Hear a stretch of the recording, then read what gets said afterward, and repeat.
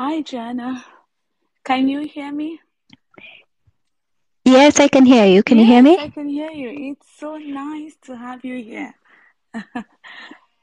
So Yeah, we can happy to join. so we can start already. Yeah. Yeah, yeah. Yeah, So just a brief okay. introduction. Hi everyone. Welcome to my Twitter space.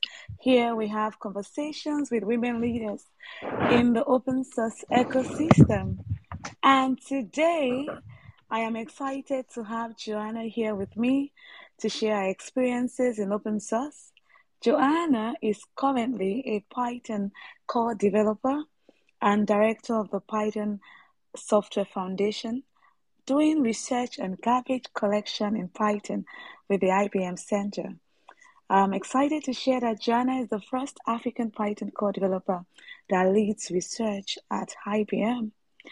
Joanna, welcome again, and thank you so much for joining me.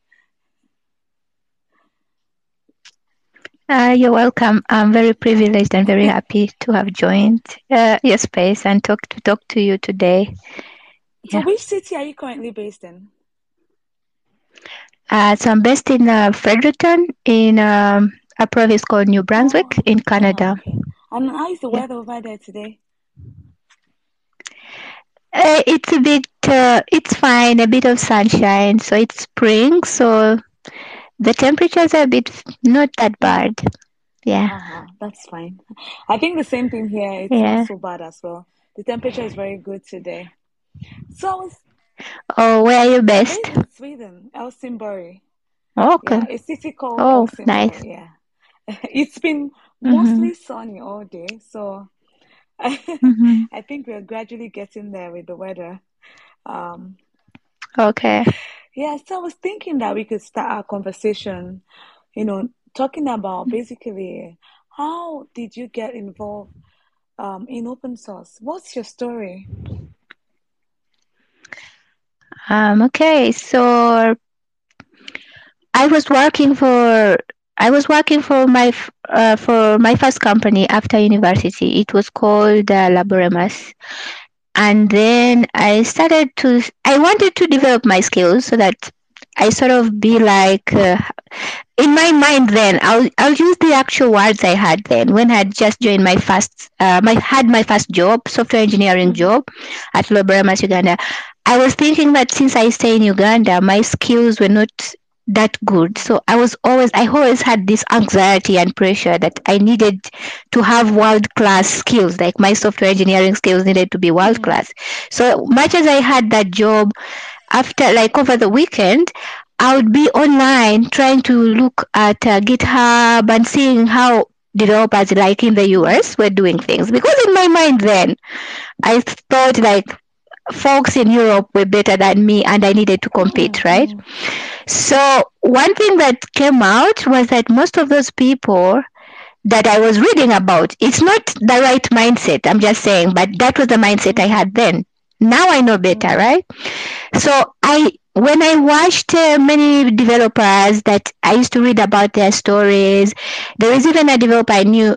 She was called Susan Fowler. She was at Uber, and I was reading her story. She was like as old as I am, Mm-hmm. right? And but most of the things I saw about them and what I admired about them is that the skills they learned them by working on open source Mm-hmm. projects or by working on open source software.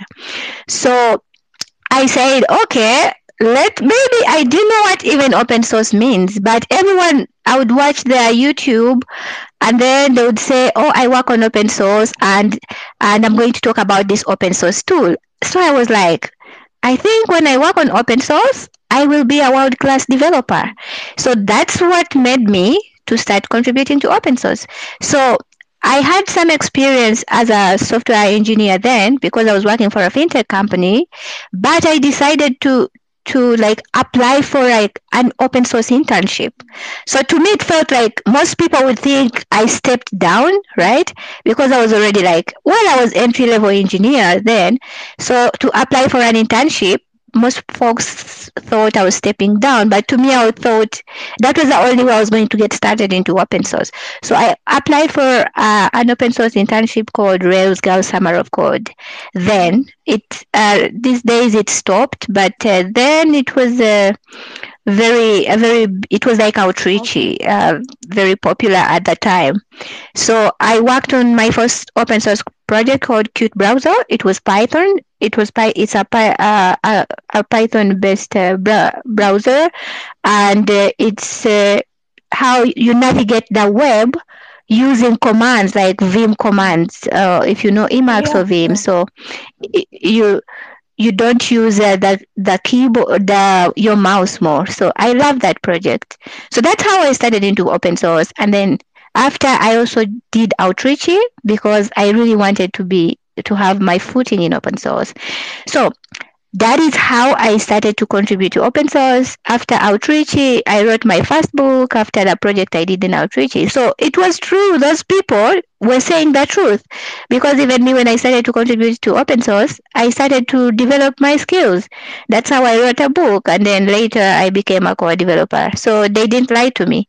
And yeah, because when I started to be involved, I still started to live the life they were talking about. Yeah, so that's how I started into open source. Well, your story is quite, I would say it's quite interesting. Because it's a different thing when someone says you're stepping down while you're supposed to be stepping up, or you basically know what you intend to achieve. And looking at this, the outcome was great. I mean, you wrote a book, you Yeah, knew better, and then yeah.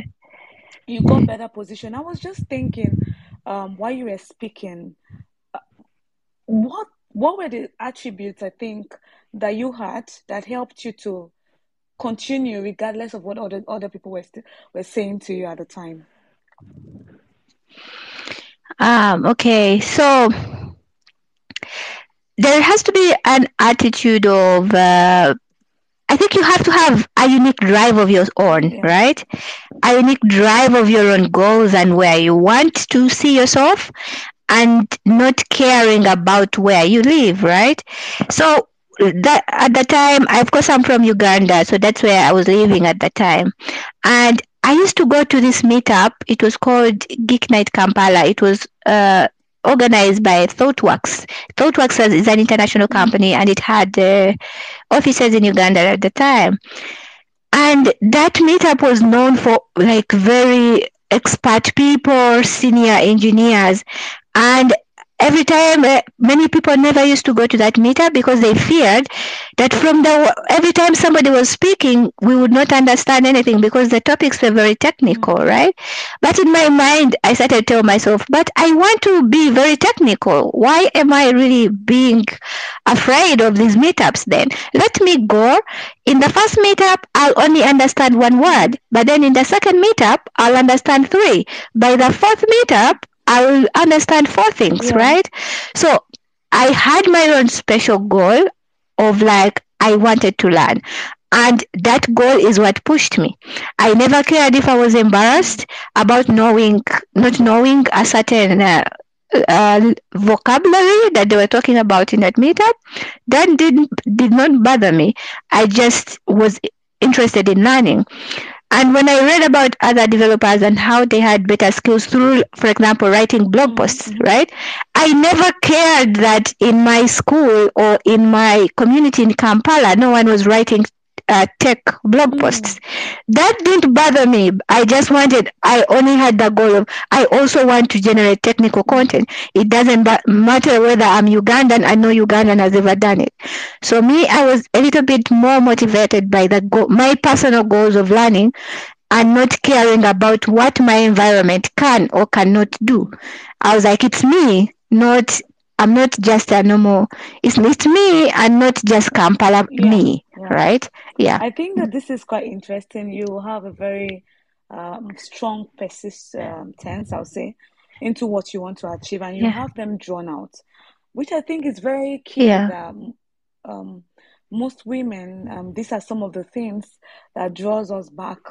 Not wanting to, push on or have contribution within the open source space. So this is quite interesting.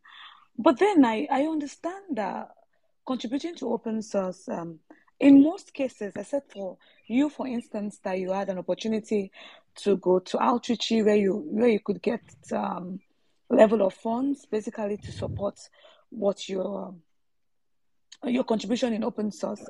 Most times you would start contribution within open source more as a volunteer, a contributor, and most times it's not tied Mm-hmm. to more like payment or anything. How are you able Mm-hmm. to balance your personal goals to learning with your career and then your contribution in open source? Actually, that's a very important question, and I've been lucky that I went through outreach, went through Railgun, I went through outreach. Even when I started to develop on C Python, I was mentored. I got into Python through mentorship at that Mm-hmm. time. But I want to emphasize, like, I think a little bit of what I talked about. I think it would depend more about your goal, Yeah. right? First, if you ask yourself, why do I want to contribute to open source? The why will drive you more Mm-hmm. than actually what you want to do, Yeah. right? For example, if you're me, probably I wanted maybe to just become actively like being an active contributor. But if you have no reason, for example, I could give you one good reason to something that could make you drive you to doing open source is that open source can give you a platform to learn but also develop experience. Mm-hmm. There is no point in time where you will have gained all the knowledge you ever need. Even senior engineers, 50 years old, Mm-hmm. are always uh, are always looking out to learn something new, right? So everybody will always be on a learning journey. So if you at least you have no motivation, at least do open source because you want to learn something. If you are a student, open source it should be your first job experience, even if you're not paid, right? If you're lucky to get into outreach, we can thank God for that. But if you do not get into outreach, volunteer at least to get the experience. What does that mean? If you contribute to the Linux kernel, for Mm-hmm. example, in your next code interview, when they're asking for experience, you are going to show that, Mm-hmm. right? You didn't have to go to a real job like maybe Google to register experience, but you can tell the next interviewer that these are my contributions in the Linux kernel. He is not going to refute because many people are using the Linux kernel in the Mm-hmm. world. It's even your impact, the impact of your code is even wider, right? So I think the first thing is you need to have a certain sort of drive. Why? Because the why usually drives our Mm-hmm. actions, Mm-hmm. right? So then, how do you balance? If you found the why, how do you balance? Because now you have this passion, you have these benefits that you've seen that you will get just by contributing to open source. So then how do you go about it? The truth is that if you're a student and you're looking for money, you need to pay the Mm-hmm. bills, right? And I don't think that it's very realistic to just contribute to open source while not getting paid and you call that very Mm-hmm. sustainable, right? You should also try to think about ways of survival even as you contribute to open source. Don't expect, because open source is software you won't sell, yeah, but people have created careers around open source, right? So for survival, make sure you can also do something sustainable around your open source contributions. That's one path, right? And or if it's not really survival, it could help in your career development in a way. And if you're just a normal volunteer, even me, I'm a C Python core developer, but at its core, I am just a Mm-hmm. volunteer. Please make sure you're very realistic about the time you're giving to your employer and the open source contributions you're making, right? Make sure open source will always be Mm-hmm. there. Do not burn out thinking that if I don't make contribution, Python is not going to be no more tomorrow. Trust me, that's not true. Please give your time to that job that maybe pays your bills, because to some degree it's important. Money is important. Let's not shy. Let's be honest with each Yeah. other, right? So make sure you're doing the right balance, and giving open source the right amount of time you give it. Trust me, even if you don't contribute to it, it will still be there tomorrow. If you have to take care of your family today, you can pause your open source contributions and pick up next month. The open source project will still be there. So you have to make very educated decisions and make your priorities right. If you're lucky and your open source is your full-time job, we really thank God for that, right? Then do your all, but also make sure you're taking care of your mental health, because burnout is real. Because most of us contribute to open source because we are very passionate and we love to write code for these projects.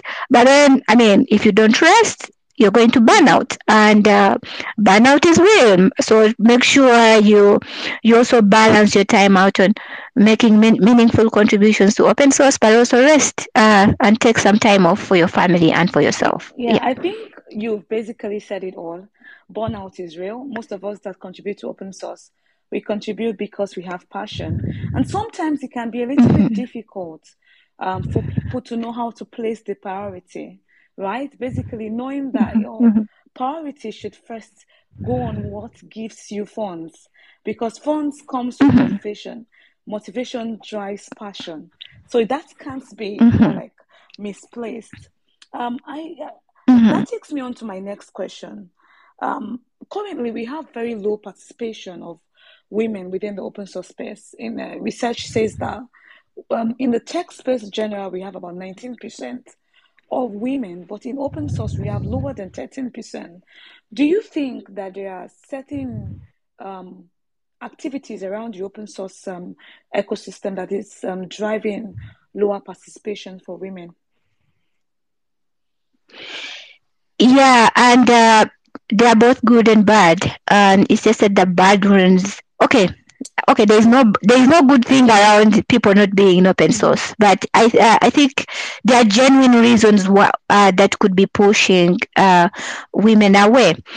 And I do not want maybe to dwell on. Of course, we've heard about the obvious Mm-hmm. things. Some of these communities are not very welcoming. Let's be honest Yeah. about it. Sometimes if even as a woman, I feel guilty if I'm talking about these topics, because certain people start to perceive me like I'm victimizing myself. Instead of working hard, I'm now becoming a victim. But I think these are honest conversations we need to Yeah. have. I'll give you an example. I mentor Pilot is Kampala, and every year when there is outreach, when it's time for outreach applications, we literally have like a special drive in Paradise Kampala for people, like to help folks like do their essays, to help folks like choose open source projects and make contributions to them. And I witnessed like one time this lady, I was actually with her. I tell her to ask a question in our community. Like, can you ask about this bug and how you can go attempting it, right?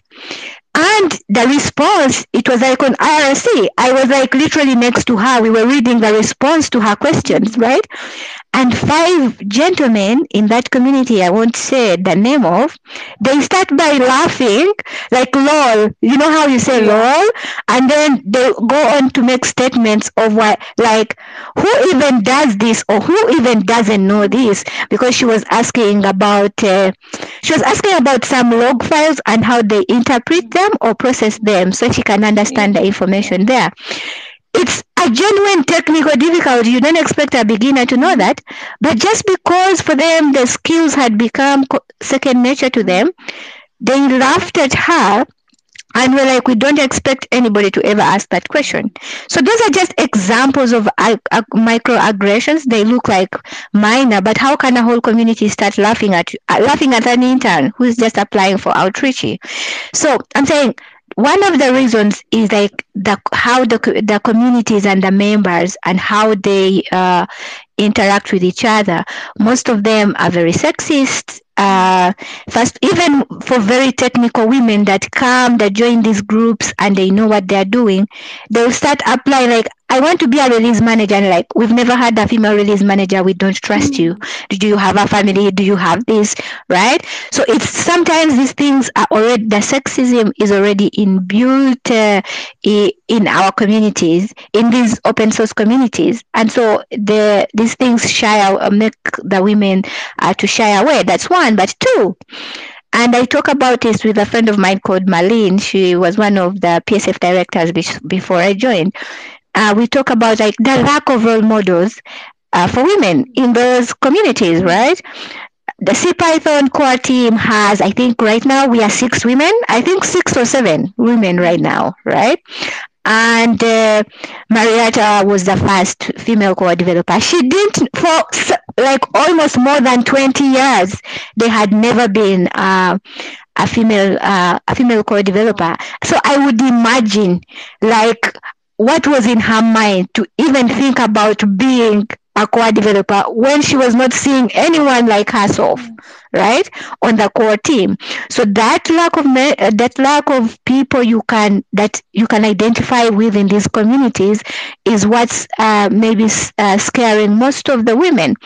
It's for women, but also people of color like us or Africans like us, right? Just like you said, I'm the only African core developer there. So even that is probably scaring all many Africans to join the C Python core team because they're like, oh, we can never identify with that, right? So that's the first. What's the action point here is that there needs to come up brave women like us to take up some of these leadership roles or in these key open source communities, even for just the sake of encouraging others to think like it's possible, right? It's possible for me. They can identify with us. They're like female like us, maybe black like us, right? If they see someone who looks like them, then they'll be encouraged to join. So if I summarize this question, I would say there are genuine hindrances in these communities, but if you persist a lot and you make sure that your technical skills are shining, people will never argue with your skills, right? They can argue back and forth about your gender, but if you show them that you can solve a memory leak in the Linux kernel, no one is going to argue about that. You're going to have fixed a problem, right? So just work on your skills and no one will ever argue about that. Then two, even as women, let's make sure we take up leadership positions in these key open source areas so that people that look like us get encouraged to come to join these open source communities. Yeah, thank you, Joanna. I think you've said something. It reminded me of when I got into the GNOME project and I was elected as the first African. That was back, my first election was in 2020, and I can imagine, I was looking at comments from different communities because GNOME had never had an African on the board of directors. The comments were both positive and negative. And I would say that it had so much turn on me at the time, but I had a drive, I had something to achieve.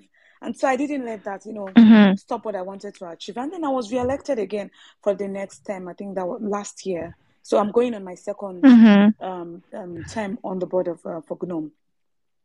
Now, this drives me to my next question. I think there are not so many women that has this level of drive that we have. That when we get into a community, we see a gap and there is a burden on us to want to basically fill in that gap by being there. Because the truth is, if we are not being represented in leadership, there will be no spokeswomen for things that are happening. And I think that right now, women are beginning gradually, though, within the open source space to take on leadership positions. What then can we do as women leaders in open source to help drive in more participation of newer women that are coming into open source? Let me start by saying that there's a research done by Linux Foundation that I think that was last year that talked about women even complains about maintenance of projects not merging their requests for change. So it's a thing to get into an open source project and make a very core contribution. It's another thing for your contribution to be accepted, for your pull request to be accepted. So what can we do in this space to see that from the I would say from start to finish, to ensure that women are, get empowered to come into open source, and they are also able to get their contribution, accepted. That's a very important. And I had this discussion like the whole of PyCon last month when I went to PyCon in April. I think I had a whole week where every day I was having this discussion of like us women or even people of color, if you're from Africa, right? What do we do to empower each other, right?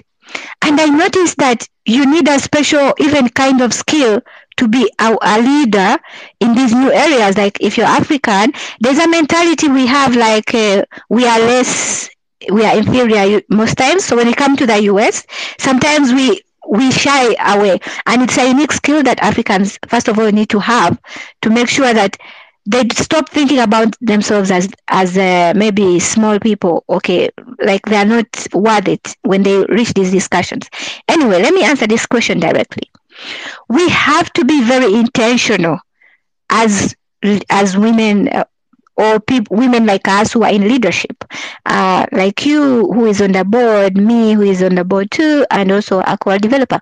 We have to be very intentional about encouraging people who look like us or who aspire in our communities to be a part of these communities. What do I mean being intentional? If you are a C Python core developer and you see certain contributions from Africa, it's not bad to say, let me focus my reviews on maybe pull requests that come from this region. There is no evil in that because you're actually solving a problem. I mean, certain people are going to look at you a certain way. I'm not saying that it's all going to be joy. Certain people are going to say you're being it's favoritism. But at the end of the day, we are forgetting that this is an actual problem. The reason a core developer from the US can easily review another pull request from a US author is because they probably have met at a conference, right? They know each other somewhere because we are humans, so that's what happens. And because the pull requests are many, usually even when a familiar name shows up on GitHub, you're like, oh, let me just look. How this guy, I met him at PyCon. His pull request is here. Maybe let me review it, right? It's because you've met that person somewhere, right? The fact that Africans maybe don't come to PyCon US, your name will never ring a bell to most core developers. Let's be honest. So if you are a leader in these communities, you have to come to terms with that problem and be intentional about it and say, okay, it looks like I'm favoring folks from a certain region, but actually no, I'm actually solving a problem. Let me look at more of these PRs that are probably coming from Nairobi, even if I don't know them, because we need to encourage them to join the community as well. So I think to summarize this point, you have to really be intentional about if you're a woman, if you're maybe from an underrepresented area, you have to be very intentional about doing something on the underrepresentation of those areas. And you have to know that when you do those things, people are going to welcome your contributions to it. So if you're a director of Genome, for example, and you suggest something like that, no one is going to discourage you, trust me. Some random people on the internet, of course, may have some harsh words for you, but at the end of the day, people will always be happy that you're encouraging certain folks from maybe women or people of color to join the community. So people will always be supportive of you. The second thing, I already said intentional, but secondly, that's very close and it's very important for folks like us who are on the boards, right? Because when you're on a board, you're making decisions, right? I don't know about you, but as a PSF director, we are always voting things like I for funding and things like that. So in a way, we decide where like the resources, the money, where the money is going, for example, right? Money from our sponsors, because the PSF exists so that Python as a language stays relevant. So we decide where the money goes, right? And of course, if there is no African or women or a woman director or African director, no one will know that there is a need in Uganda or a need in Nigeria, right? It's obvious, right? So when you join the board, make sure you're also speaking to these issues. Do not be shy, right? Because you're doing the communities you represent a sort of disservice. If you join the board, do not shy away from representing women communities like PyLadies. For example, if you're on PSF. For Genome, I don't know what other women communities you have there, but I believe they are similar, right? Speak out about the interests of those communities. Sometimes those boards, it's not that they ignore the women communities. They just don't know how to help or where those communities are. So if you shy away from those matters and you don't speak about them, you are doing those communities a disservice. And sometimes you have to learn to be a little bit, I don't want to say aggressive.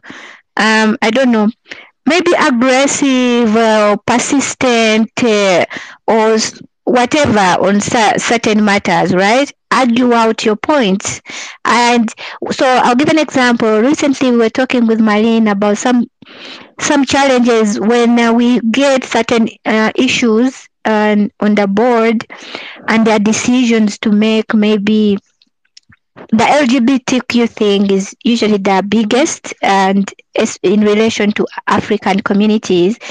And sometimes there can be discussions that are being made on oversight that doesn't match our culture, or that's even more offensive sometimes to our culture. In those cases, you're not actually supposed to be shying away. Be aggressive enough to speak to some of these things in relation to your culture. In Asia, the same thing happens. Their culture is a little bit different. There are certain things you don't have to. There is a certain way you're not supposed to be talking to them because it's presumed or assumed as being disrespectful, right? So if you're from the Asia, make sure in those discussions you're aggressive enough or bold enough to speak to those issues and advise the board not to take certain directions. Because if you do not get a little bit more aggressive and a bit more vocal, then unfair policies are going to go out to the communities where you represent. So you have to be intentional and a little bit very aggressive and learn to put on a much more tougher skin when you're speaking to certain issues that benefit our communities. I think that this is basically has drawn me to basically what I did this time around on the board. We actually voted on for the first time to have a diversity appearance at an event in Nigeria, and I'll be traveling to Nigeria for this event. And we voted so that I had to personally write a proposal. People in Africa don't know the Genome Project enough to even participate. How do you get people to participate into a project they are not really aware about how it works, the structure, and all of that? So what I did was to, write a proposal to the board and say, hey, we have to put intentional efforts and funds towards diversity. It's important. There's a problem. There are no African developers working on the Genome Project that I know of at the moment, or maybe recognizable. It's a problem, and we have to put our funds where we would, more like see value. I thank God that everyone voted and we're able to push on this project to the next level. And in a couple of weeks, I'll be in Nigeria talking about the Genome Project. And this has never been done in the Genome Project. We had never had to, talk about diversity in this way. And I feel like if that is one of the things I am bringing to the Genome Project, I think it's enough to see that the visibility of the project, and to see also that people within, like myself, are able to see that this project exists and we can create a space for you to be part of the project. Like you say, for instance, we have membership, right? So it means that when you make your contribution, you can apply to become a member of the Genome Project. To be a member, you need 2 or 3 people to basically vouch for your work. So if you're coming from Africa and you don't know anyone within the African space to vouch for your work, it becomes a problem. I've seen several, I would say, everyone that came to Genome from Africa that is a member of Genome at the moment I had to vouch for every one of them because they know me on the board. So it's like, oh, Regina, we have this person having a membership application. What do you think? And all of that. And I have to say something. So we can't take away the fact that being in a leadership position is key to helping, drive women participation and basically newcomers participation into the open source project. But like you've said, and you've said it all, we need to have tough skin. We need to speak up when we are in leadership position. We shouldn't be ceremonial heads or ceremonial board heads. We are there to make a change, and we should make this change the best way we can. Like you said, it's not too much to give some level of attention to underrepresented communities within your project and review their contribution with honest feedbacks without downplaying what they've done so far. The story of the internship you mentioned is quite pathetic. I mean, what do you really expect an intern to know at that stage?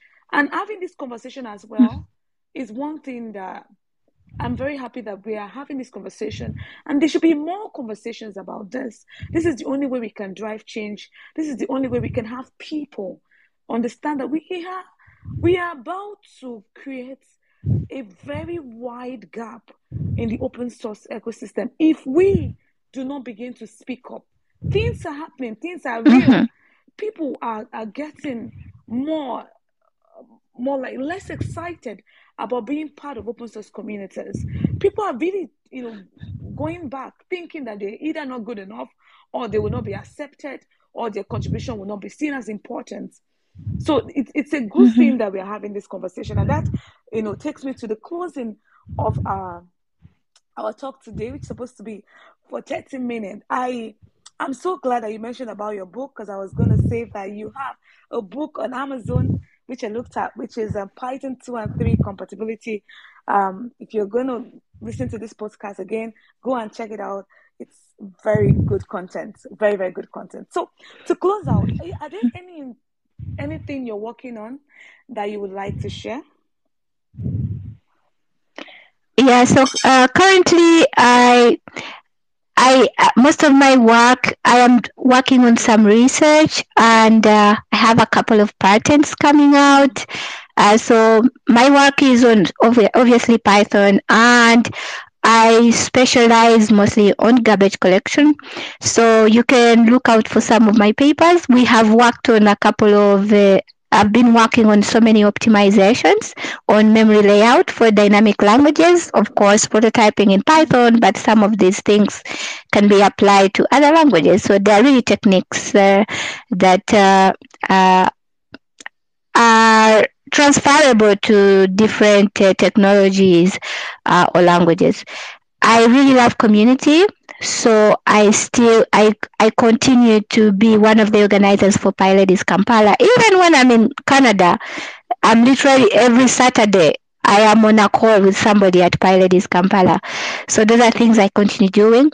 We are organizing PyCon in Uganda, our very first PyCon, and it's going to happen in September. I hope to very much fly back to Kampala to really be at this PyCon, our very first PyCon for the Pearl of Africa.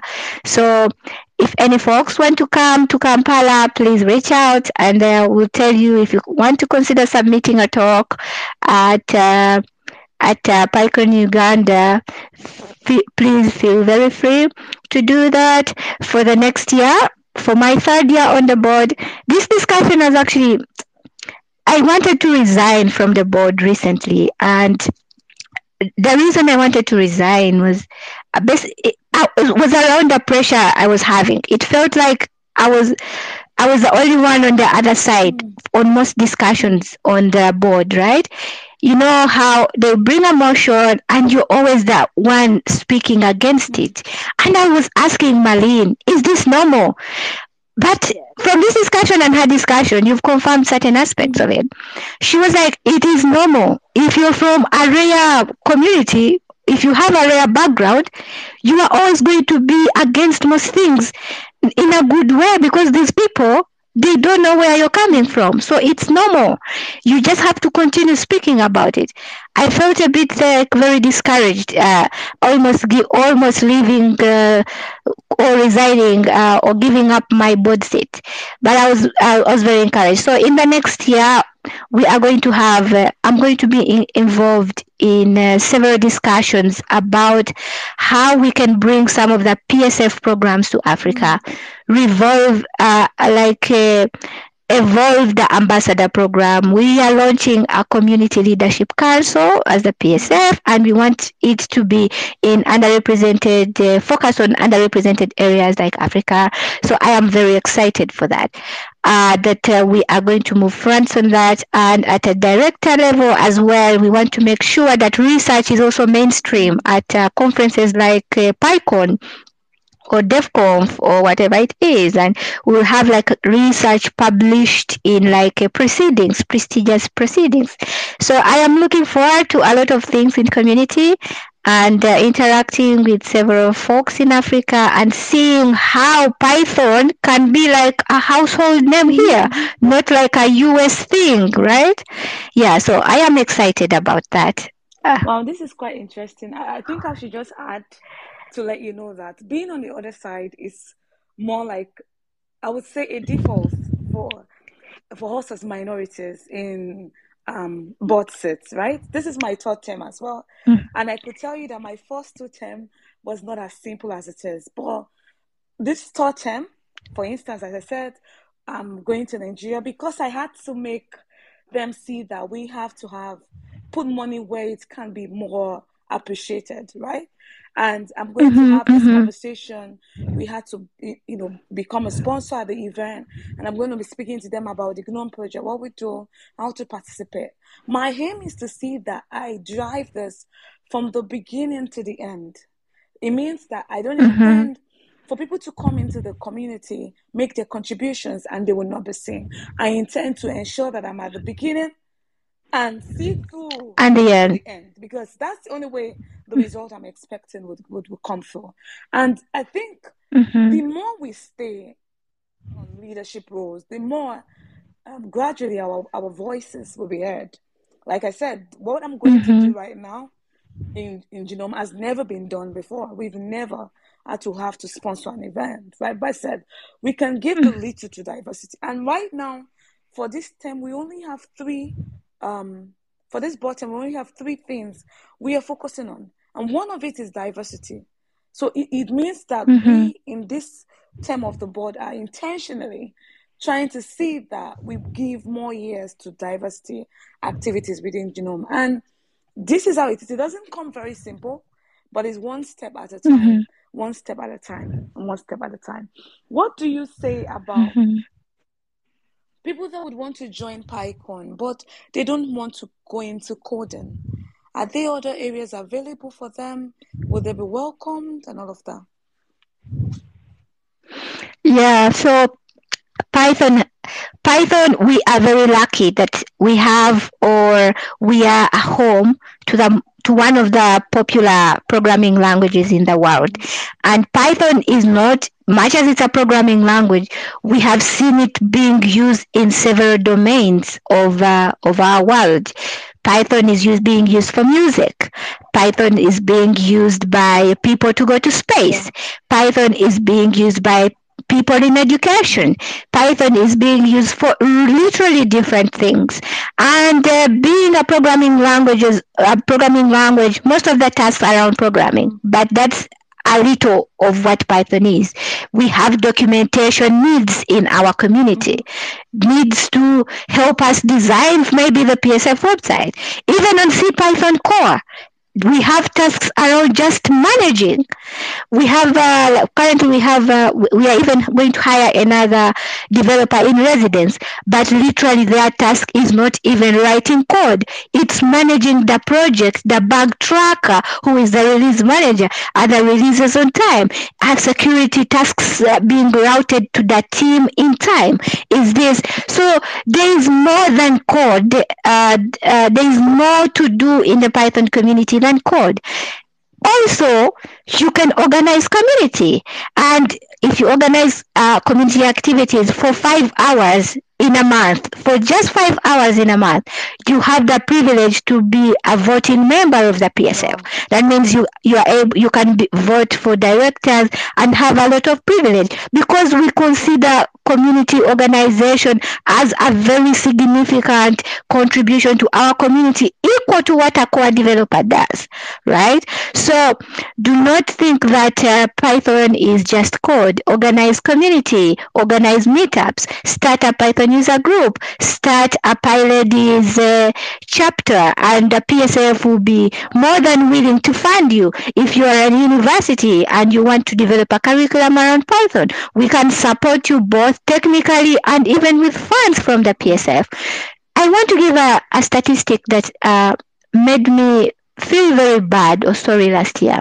When we attended the members meeting, our executive director gave the statistics of how grants, the percentage of grants that go to different areas. And they say that only about 10% of PSF money goes to Africa, and a little bit, like 16 or something, goes to Asia. So I asked them a direct question, like, is it that you reject these grants, or it's the traffic? And the story, what made me very sad is they say that it's the traffic. We don't see. We are literally looking for people to apply for this money. Wow. The PSF is in surplus right now. We are in surplus, but we are not seeing like grants coming from Africa. And by grants, mostly we fund community activities. So contribute to the Python community by starting a community in your area, or a chapter of something in your area. Just talk about Python. We will fund you. We have the money. Our sponsors are always saying we want to reach the developers. Where are they? So the PSF is ready to fund you. We have more than enough money. Africans are not asking for the money. So please, there are more areas, and we have the money to help you if that's your biggest bottleneck for getting involved. And our grants program is our biggest contributor to outreach. So we use the grants program as to reach out to more people to join our community, either through even open source, because we give grants for people that have open source projects. We give grants to even people that are working on research, independent or in teams. So we use our money a lot to make sure we are encouraging volunteers to contribute to our community. So you don't have to be a programmer. Anything really counts. Teacher, community organizer, anything, diversity and inclusion expert. Come write code of conduct for us, right? Come and just tell us about, be our ambassador, right? We have something we call PSF ambassadors. We just want you to advise us about what's happening in Kenya, what's happening in Cameroon, because we don't have like PSF staff there or PSF directors from there. We want that domain knowledge. That is also a contribution, just existing and telling us something about how we can be of impact to those communities as an ambassador.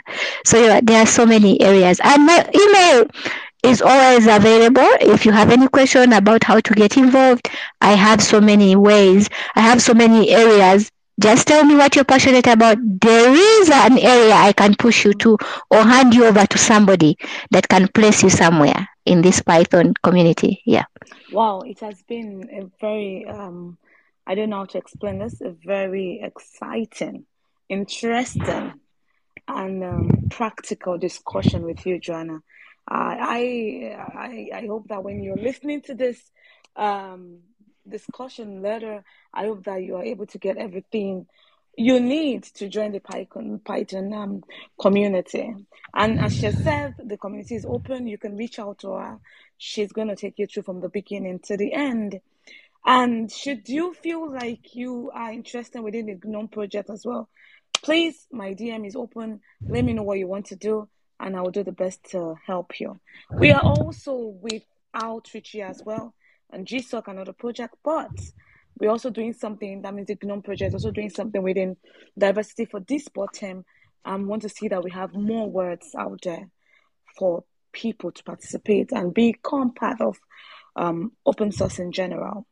I'm going to give it maybe few seconds for Dorothy. Would you like to ask a question, or you basically have something you want to share before I give my final go? Do you have something you like to share, Dorothy? You could give a thumbs up and I'll open you up to speak, if that is fine.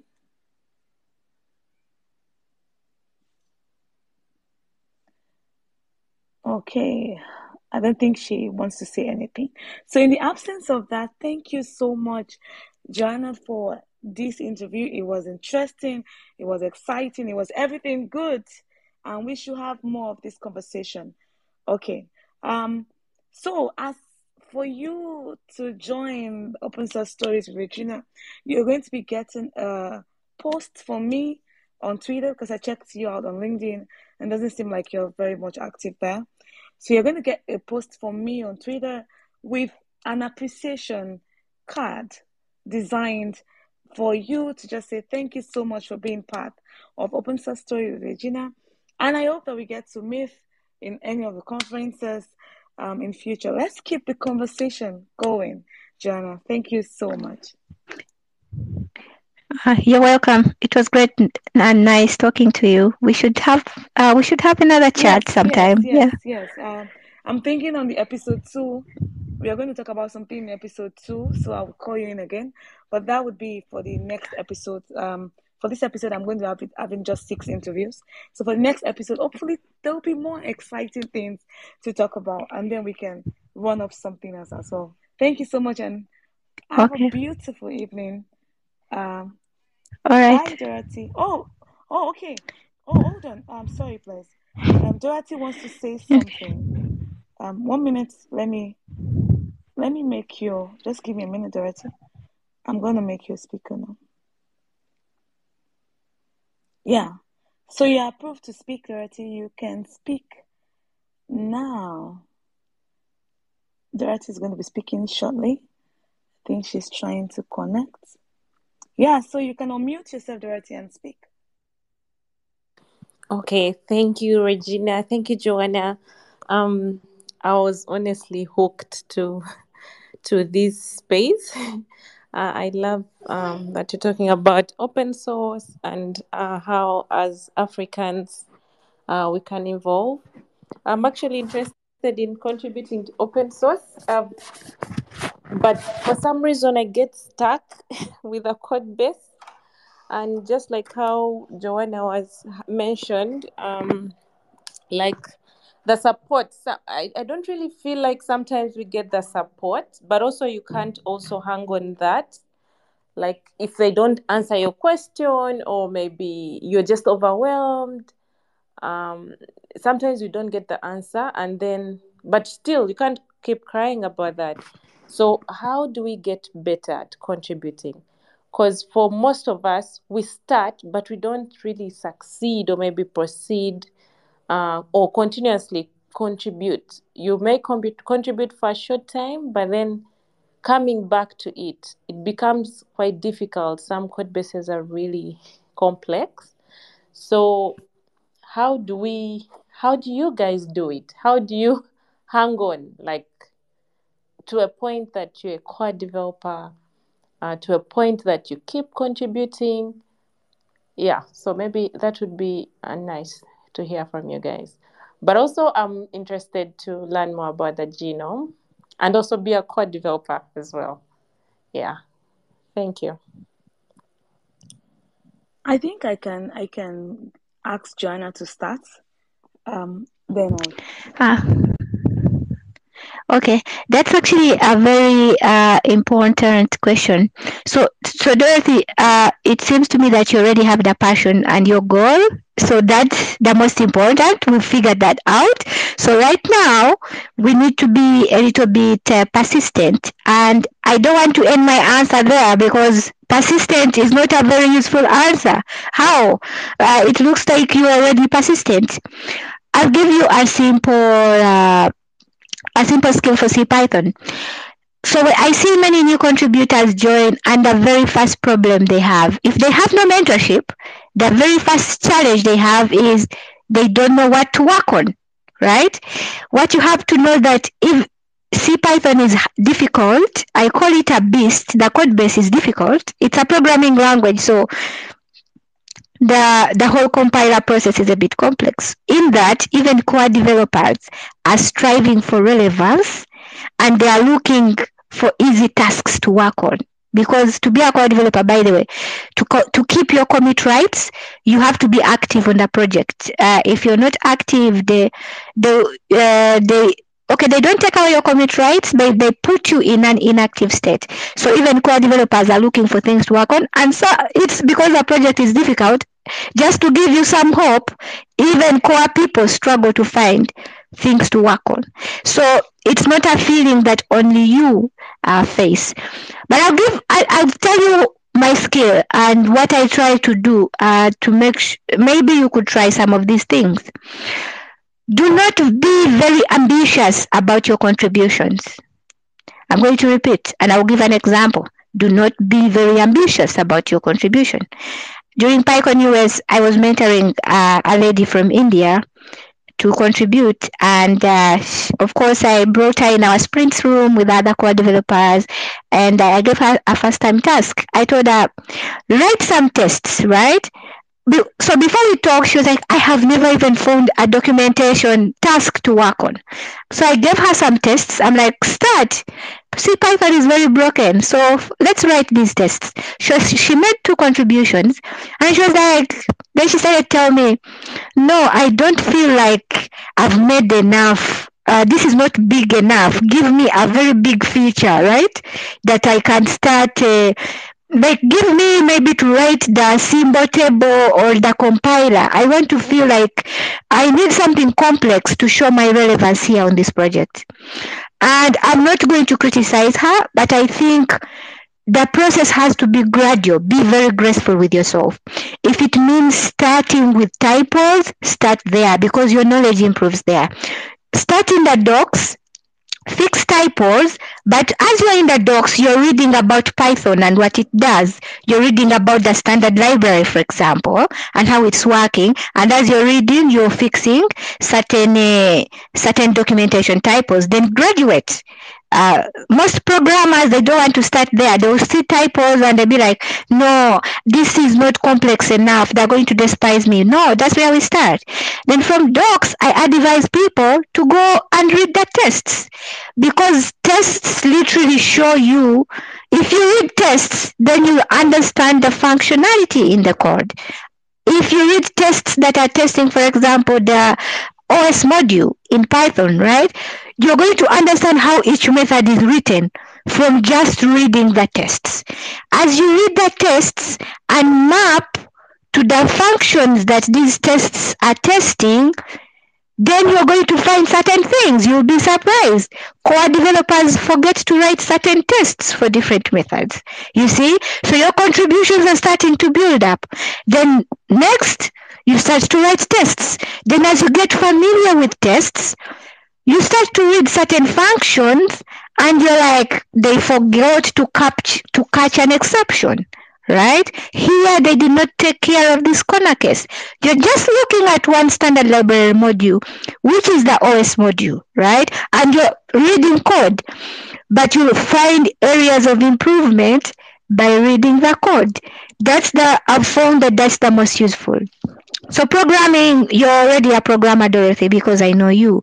I hope you know that modifying an already existing code base is harder than starting your new project. Starting a project from scratch is very easy. And so the skill of learning to read code is equally important or even more important than writing code. It's equally important. So invest a lot of time in reading code and understanding it. That's where we find tasks to work on. Realistically, I can tell you that those bug trackers we have, like on popular projects like CPython, what most easy tasks have already been taken. Most of the things you find there are difficult tasks that even core developers don't know how to solve, right? So it's not sometimes a very realistic place to start, though sometimes we label some issues as low-hanging fruit. But I wrote a blog post about that for CPython. Those low-hanging fruit, it's just that core developers are used so much to the project, they label them as low-hanging fruit, but they're actually not low-hanging fruit, right? So I would advise that you start in simple ways, right?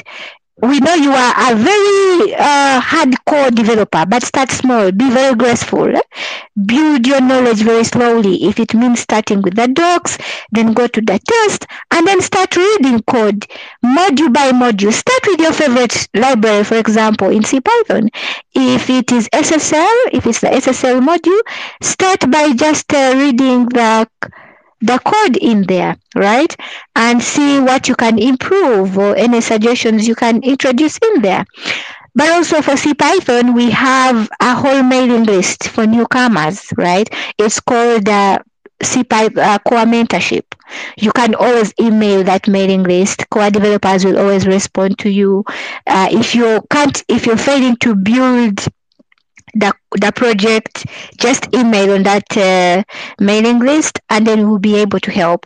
The CPython core team is also on Discord. There is a whole new channel for new contributors, and when you ask a question there, we will always respond. We are on Discuss, like discuss.python.org. If you ask a question there, we will always help. Even a question like, I want to start contributing to CPython. How do I get started? Folks will respond to you, and we have a code of conduct. If anybody tries to shut you down, we will remove them from the mailing list, because we have a whole Python code of conduct that we work with. So we encourage newcomers like you. And I'm not going to say, so it's not going to be a little bit simple. I have to be very honest with you, right?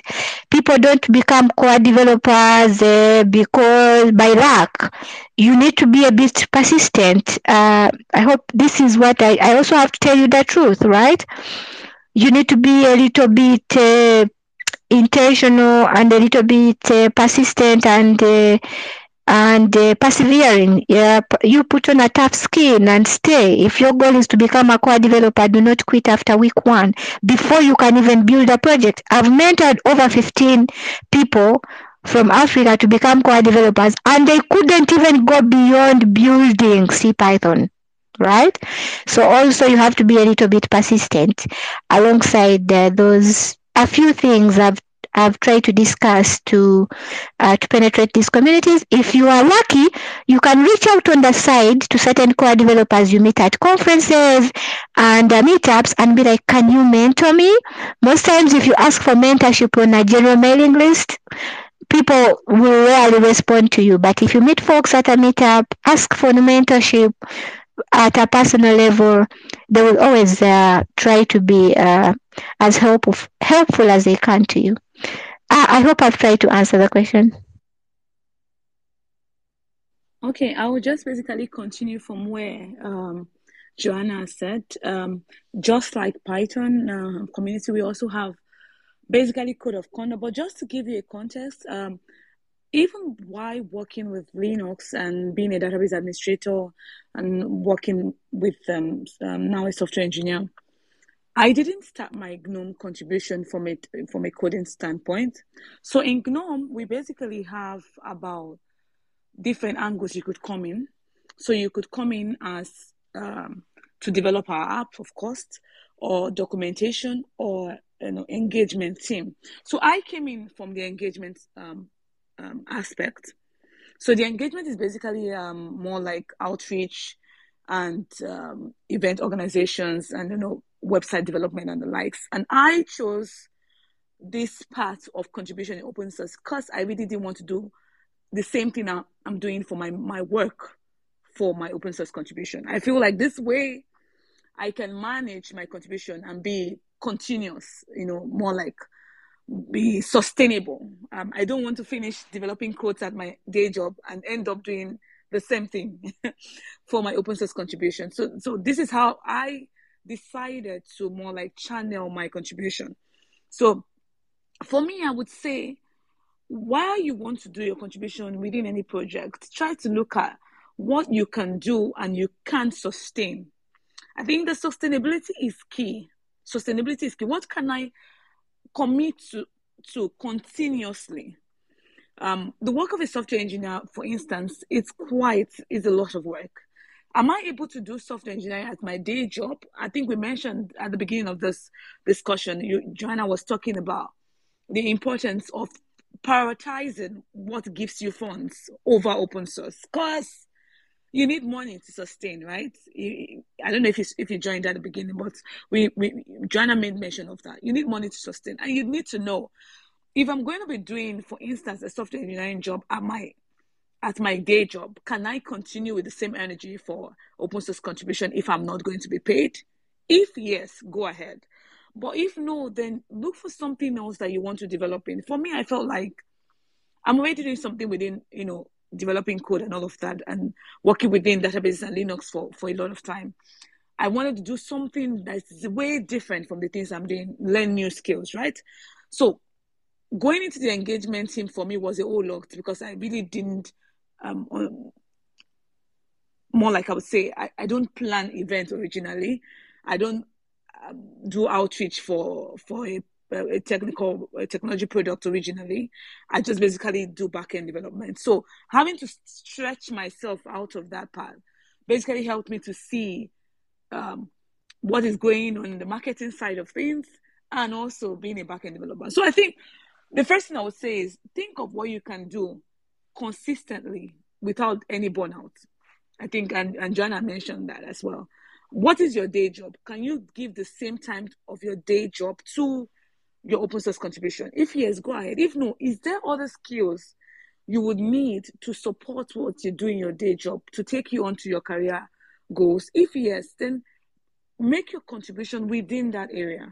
So if you go to gnome.org, basically, you would see gnome.org get involved, and you will see different ways you can get involved with gnome.org. We also have our Discourse channel, but we use basically metrics for most of our communications. And you can also still send me a DM. If you find any of this a bit difficult to get into, I would help you to get your place in there. We have a newcomers channel, same way. The newcomers channel is basically a lot of people commenting on newcomers channel every day. And like Joannah said, it's not going to be that simple, right? But it's a good thing that you're here, we're having this conversation. So someone knows you already, and someone can help you, hold your hands while you get through to the community. So I think that's exactly how I would say I would answer your question. I hope I've been able to basically answer your question the best way. Thank you, Maureen, for joining. I think we are almost done. I don't know if you caught anything.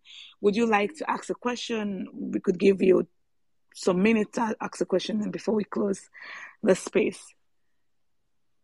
If you would like to ask a question, you can have a thumbs up and I would open you up to speak. Okay, so I don't think Maureen wants to say anything. Okay, so thank you so much again, Joannah, for joining. Like I said, you get a card from me to say thank you for joining Open Source Stories, Virginia. This space is going to be, turned into a podcast where on Spotify, where you could also share to other people that would like to listen. I'm going to also attach a link to that podcast. The podcast is going to come out maybe, let me say, by Tuesday latest, and you could share it to your contact as well to listen again. It's been a great and wonderful conversation with you, Joannah. Thank you, Dorothy and Maureen, for joining. And I wish you ladies a beautiful, beautiful evening. Bye, everyone. Bye. Bye. Thank you. Bye.